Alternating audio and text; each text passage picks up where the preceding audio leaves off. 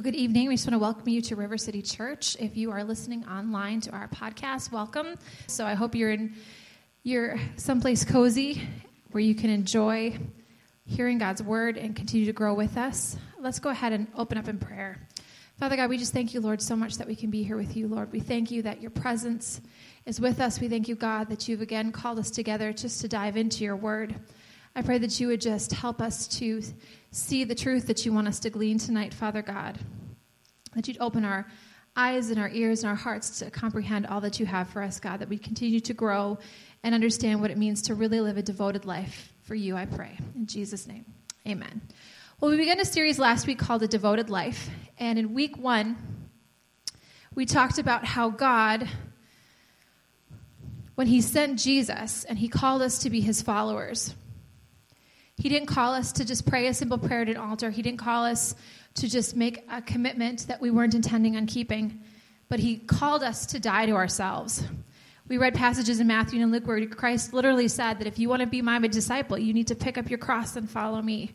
And that the first step and the first commitment in living a devoted life or a life that is discipled after Christ is dying to self. Now, this is a lifelong process for most of us in some aspect, but there are things that we all can do. And this past week I asked you to look at a passage of Philippians to reflect on what that means, to consider others better than ourselves, to be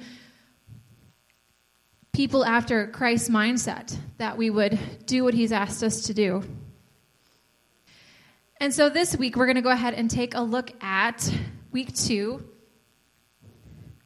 which is going to be a lot of fun, and we're going to start with a game. Yay.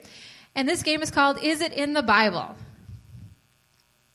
And so what I'm going to do is I'm going to read some different quotes and passages, and I'm going to have you guys guess whether it's from the Bible or if it's just something that people think is in the Bible.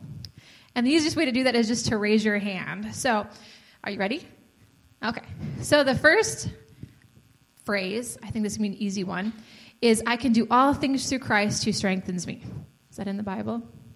Yeah, it's Philippians 4:3. How about when praises go up, blessings come down? Bible or not the Bible? It's a really great idea, but it's actually not in the Bible. And I mean, we can see the concept that as we worship God, that we're blessed as a result of worshiping God. But nope, that's not in the scriptures. How about train up a child in the way they shall go, and when they are old, they will not depart from it? Yeah, that's Proverbs 22:6. How about a fool and his money are soon parted? A fool and his money are soon parted. Okay, that one is not in the Bible, but a lot of people think so. It sounds like it could be in the Proverbs because it talks a lot about foolish people and spending and things like that in different passages. Another one is, this too shall pass. It sounds like it, but it's not. That's actually not in the Bible. Here's another famous one. God helps those who help themselves. No, that's not in the Bible. That's right. It's not. And God will never give you more than you can handle. No, that is not in the Bible. And there's a passage about temptation that people often reference and think that has to do with it, but it actually doesn't. The scripture says that God will never let you be tempted beyond what you can handle, but will always make a way to escape. But it does not ever say that God won't give you more than you can handle. If God didn't give us more than we could handle, then we wouldn't need him. So the whole purpose is that we can. We've just been playing a game. Is it in the Bible or is it not? And Sierra did awesome. She's our winner for the night. Yay!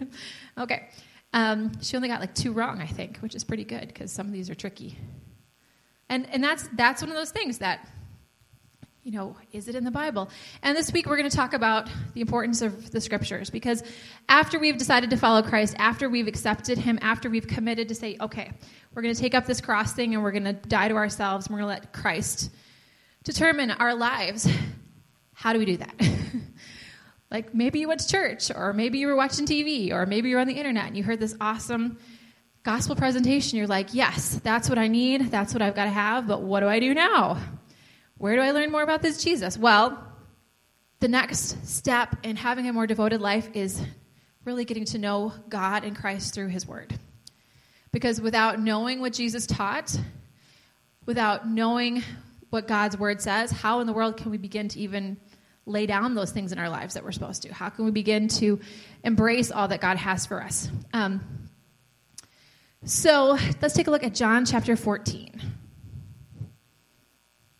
We're going to look at John 14, starting with verse 15. It says, and this is Jesus talking, "If you love me, keep my commandments. And I will pray to the Father, and he will give you another helper, that he may abide with you forever. The Spirit of truth, whom the world cannot receive, because it neither sees him nor knows him.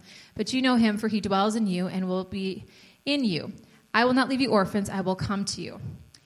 And a little while later, going down to verse 21, he says again, "He who has my commandments and keeps them, it is he who loves me. And he who loves me will be loved by my Father, and I will love him and manifest myself to him." These passages here clearly say that Jesus is like, if you want to be my disciple, if you really love me, you're going to keep my commandments. How in the world do we know what those commandments are if we don't even read the book? Right? It's one of those things that should be a no-brainer, but it's really not for a lot of people. We struggle with that. And for the disciples, Chris talked on Sunday, for those of you who are here that or have listened to the sermon, talked about, Jewish boys growing up training to be rabbis, and how by the age of 6, they had to memorize the first 5 books of the Old Testament. By 14, they had to memorize the entire Old Testament, all the way to Malachi. And this importance of knowing God's word, it was a big deal. If you read through the Old Testament after the law was given, and you think about Charlton Heston coming down from the mountain with the big stone tablets in the movie 10 Commandments, it was more than that. It was more than just the 10 Commandments. There was this whole system of rules and laws that the people of Israel had to know. And it was so strong, their belief in obeying those things that God gave them. It said, bind them around, put them on your head, put them on your doorpost. And to this day, Jewish people still have a little thing right by their doorpost that has the Torah, that the Old Testament, the law on it. And when they go into the house, they touch it and they kiss it to remember that this is what we believe and this is who we are, and we are to know and obey this law. It's that powerful. And so when he gave this word to his disciples, this is the mindset they had, that the law is everything, that God's commandments are the things we're supposed to obey. So when Jesus says, "If you love me, keep my commandments," he's reiterating that God's word is important, and the things that he has taught them have serious value. And to the point where he said that if you do this, he said what? It shows that you love me, and anyone who loves me, my Father's going to love me, love them, and manifest myself to him. And I will love and manifest myself to him. So if we do this, it shows our love for Christ, and that God will love us, and that we will have a better revelation of who Christ is. And that may seem kind of strange, but if we take a look at John chapter 1, it's kind of cool. I really like John chapter 1. It's one of my favorite poetic passages of the New Testament. He says, "In the beginning was the Word, and the Word was with God, and the Word was God. And he was in the beginning with God. And all things were made through him, and without him nothing was made that was made. In him was life, and the life was the light of men, and the light shines in the darkness, and the darkness did not comprehend it." Now this word that they're talking about, if we go down to verse 14 of John chapter 1, it says, "And the Word became flesh and dwelt among us, and we beheld his glory, the glory as of the only begotten of the Father, full of grace and truth." So this idea that Christ was like God's Word embodied in the flesh. I mean, think about that. God's Word made flesh, walking among us, glorifying God, and revealing the fullness of what this commandment, what this word was all about. Jesus was the fulfillment of the law, the scriptures tell us. So all those conditions that were put on and all these rules that they were asked to follow, could they follow them? No, it was impossible. It was impossible, which is why there was a sacrificial system, and they went through the process of every year having to sacrifice for their sins and for all these different things. That's why the scriptures tell us the law is perfect in converting the soul. Because what does the law do? It shows us our human imperfections, our need for a Savior, how horribly full of sin we are as people. And Jesus came to fulfill the law, not to come in and say, you're all lawbreakers, and now I'm here to punish you, ha, ha, ha, ha. No, he came in to be the ultimate sacrifice so that we could know the reality that God's law wasn't about abiding by rules, which a lot of people took it at, but it was about having a relationship with him. Let's take a look at a passage from the Old Testament. We're going to go to the book of Leviticus. It's really kind of cool.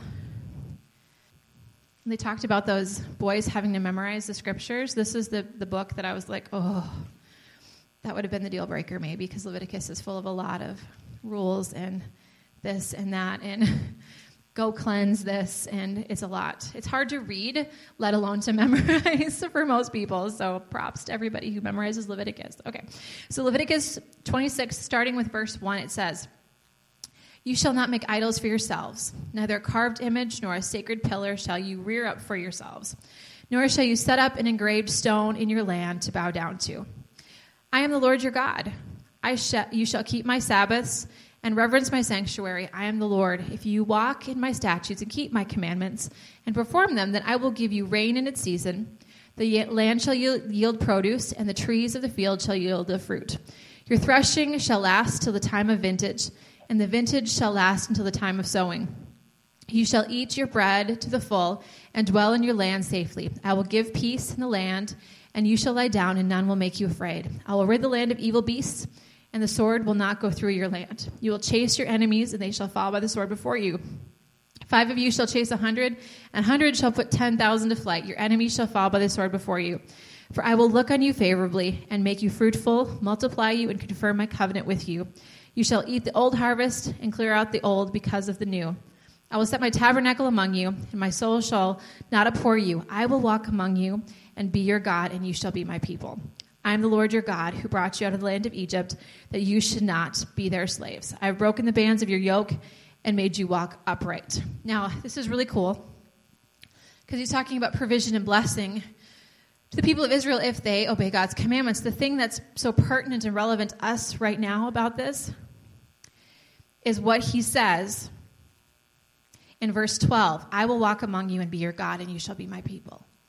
That image of God literally walking among them. Where do we see that in the scriptures? Anybody? Anywhere else? We see God walking among people. In the New Testament, yeah, when Jesus comes, right? But how about in the Old Testament?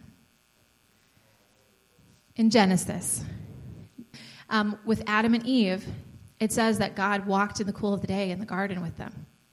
That was one of the last times we ever heard of God doing that with people. Right, that's just a form of him, yeah. But that same language, that same walking among you, is what he used in Genesis. And the whole purpose of God bringing this law and this truth through his word for people to come to repentance of sin and to come for payment, or a fun word, propitiation. That's my $5 word for the night. Was so that God could be among them again the way he was with Adam and Eve. And the fact that he's saying here in Leviticus that I want to walk among you and be your God and you be my people, that's the heart of God's love for us. And so when we talk about keeping the commands that Christ gave, and we think about obeying God's law, it's not a matter of these are the rules, you break the rules, you're out of luck, 3 strikes, you're out, any of those things. It's a matter of bringing us to a point where we understand that, 1, we need God, and 2, that we can have that same relationship with him. So let's take a look at some passages about the scripture itself to kind of give us an idea of the importance of it. Let's take a look at 2 Timothy. We're going to look at 2 Timothy chapter 3, verses 14 through 17.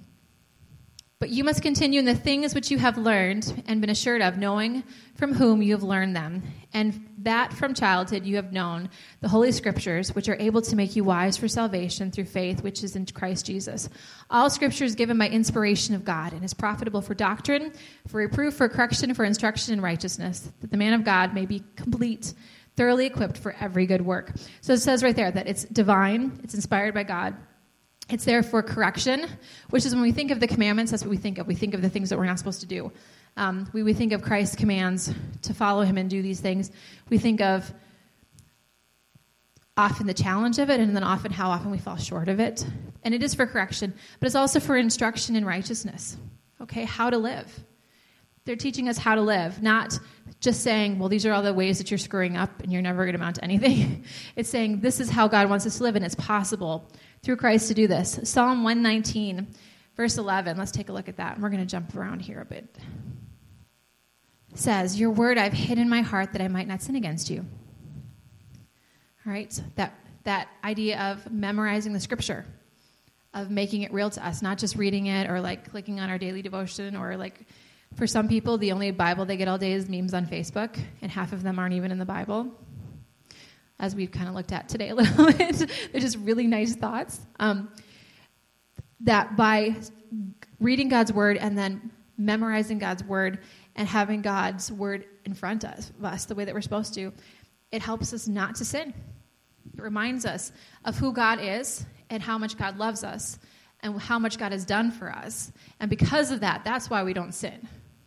It's not because we're like, oh yeah, that whole lying thing, that's one of the rules. That's not why.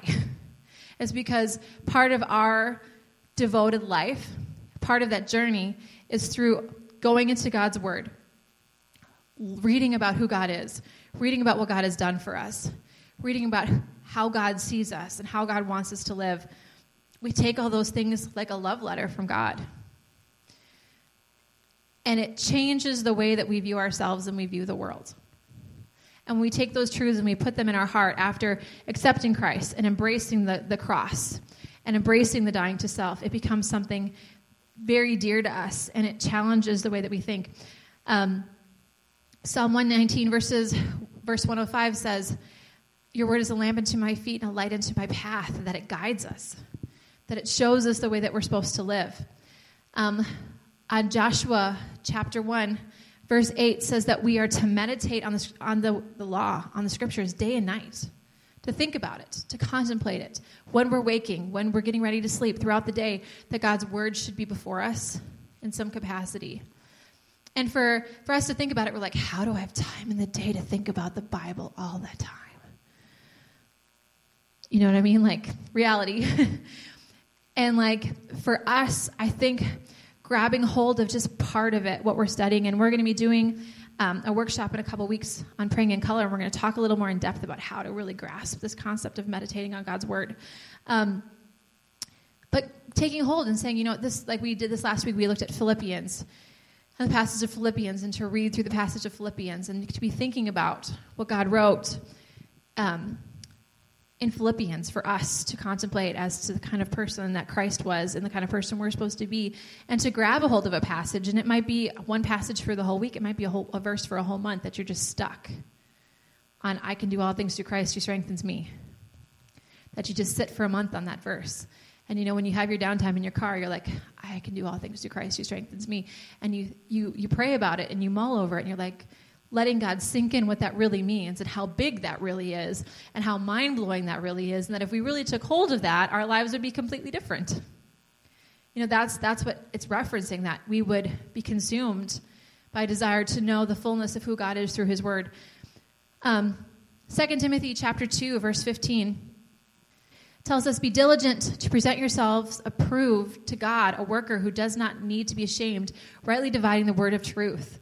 This idea that for those that are faithfully following Christ and pursuing the things he has for us, that we should be able to rightly divide what's true, that we should be diligent in our study of the scriptures, that we should know what's true. We should know what God wants us to do. We should know what's contrary to what God wants us to do as part of following and being a disciple of Christ.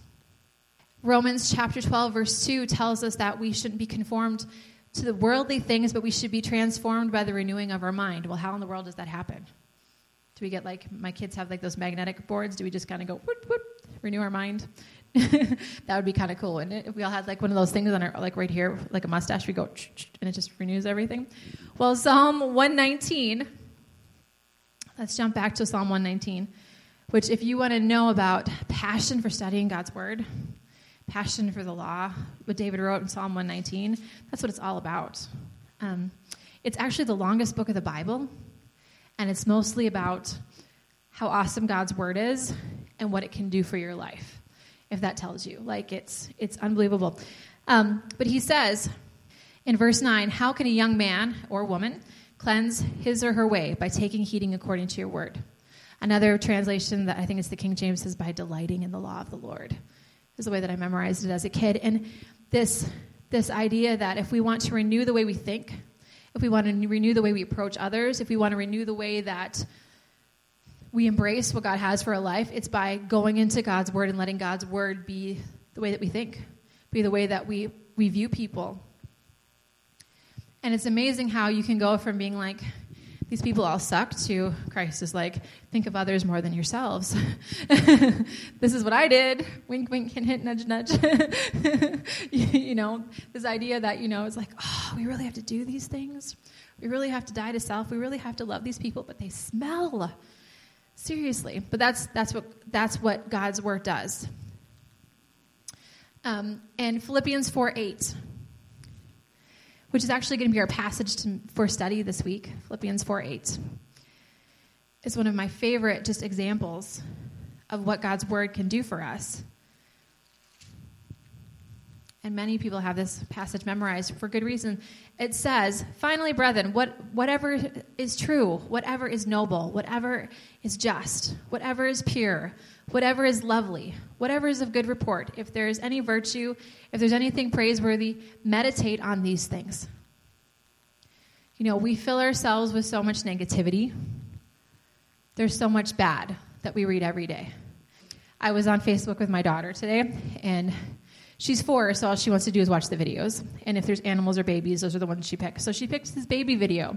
And about halfway through the video, we realized it's a video about a baby that died before it got to be a year old. And so she's looking at all these cute pictures and stuff, and the baby going into the hospital. We get to the end where they talk about how the baby didn't survive. And she is sobbing, like hysterically sobbing over this child she's never met. But just because, she's 4 and this baby died and it's awful and she was cute and sweet and the family was believers and they were trusting God through the whole thing, and they still are in spite of losing their little one. And this idea that there's so much sorrow, there's so much negativity we see between the news, and we're in a campaign season, so that's all we're going to hear is this person is evil and awful and is going to ruin the world, and that person is definitely more evil and awful than this person, and they're going to ruin the world, and that's all we're going to hear for months, right? Political ads and everything else. There's so much in our lives that are negative, and that's not the way that God's called us to live. He's called us to live a life of what? Of freedom and hope and joy and peace, and to be a light to other people. But how can we do that if we're filling ourselves with nothing but negativity? And so when we talk about taking hold of God's word, to know Christ, to better be his disciple, because like he said, if we don't keep his commands, we can't be his disciple, to better have that relationship with God, where Jesus said, if you love me, you'll do this, and the Father will love you too. This promise that God will be with you, and like back in Leviticus where he's like, I'm going to walk with you, I'm going to be with you, and I'll be your God. All of these things that point us to a relationship with God that grows deeper through his word. And that if we take this to heart and we meditate on these things, the things that God has given us in the scriptures, and we passionately pursue the truths that he has, that it's going to transform our thoughts, it's going to transform our actions, it's going to transform our lives, and ultimately everyone around us. And it seems simple, but so many of us neglect this simple step to just open the Bible and to grab onto it and say, okay, so for this week, open the Bible and grab onto Philippians 4:8. Memorize it if you can. Put it on a sticky note. Stick it on your screen so when you turn your phone on, it's the first thing you see. Write it on your bathroom mirror with a dry erase marker, whatever you need to do. But get a hold of Philippians 4:8 and remind yourself that these are the things that we are to spend our time and our energy meditating on, the things of God. That we may be transformed into things that are what? Noble and just and pure and lovely and of good report. Right? And all those things come through a relationship with Jesus Christ that begins with that first embracing the death that he's called us to die, and then diving into his word. And if you're listening and you're saying, I don't even know where to start reading the Bible, start with Philippians 4:8 this week, and then jump into the book of John. It's one of those things that for years we've talked about for people like starting to read the scriptures. Where do you begin? John is awesome, one, because it's easy to read, and two, because it talks about Jesus. And it will help you to grow in your relationship with him and to love him in a way that you maybe haven't so far. And I remember when I first came to faith in Christ as a teenager, I still have my Bible, and it's in pieces because I could not get enough of God's word. I could not get enough. I don't know that any pages are still stuck together. It's kind of just like in a pile in a box in the basement because I can't get rid of it because it means so much to me, that journey that God took me on through that Bible. And I'd had that Bible for years. I'd been given it, had it for years, and didn't read it unless I came to church and I needed it for Sunday school. But when I came to faith, I destroyed it, trying to get to know God better and to have a better relationship with Christ. And that's what he asks us to do, to come into that relationship with him, and then to dive into his word that we may know him more fully and know what he desires of us. And we can have that relationship where God walks among us and that he is our God. And I love that. I love that picture that I will walk among you and I will be your God. That picture of what God's been desirous of since the beginning, that we would just be with him and have a relationship with him and know him. So let's pray. Father, we thank you so much for your word. We thank you that you call us to be with you, Lord. That you call us, yes, to give up everything, to be your disciples, and then you give us this word of truth that helps us to know you more and to know what you're about and to know how you want us to live. God, I pray that you would continue to help us to love your word, to be passionate about it, to grow, and to not see it as just another book of good teachings, God, but to know that it's truth and that we can live on your word, Lord God. Your word says man can't live on bread alone, but on every word that comes from the mouth of God. And I pray that you would help us to do that, Lord, that we would live by your word, I pray. I ask you just to go with us, be with your people, and that you would be glorified in all we do in Jesus' name. Amen. Okay, so just a few quick reminders before we go. If you brought your tithe and offering this week, we do have the collection in the back, just in case you need it. Also, we've had announcements scrolling, but we've also updated our announcements on our website. So rivercitychurch-watertown.com, you can catch all of our current announcements scrolling. Woohoo, yay! And coming up, we have game night coming up, and we have worship night coming up, and our moms group starting a whole bunch of really fun things. And we encourage you to check that out on our website, and hopefully see you there. Thanks.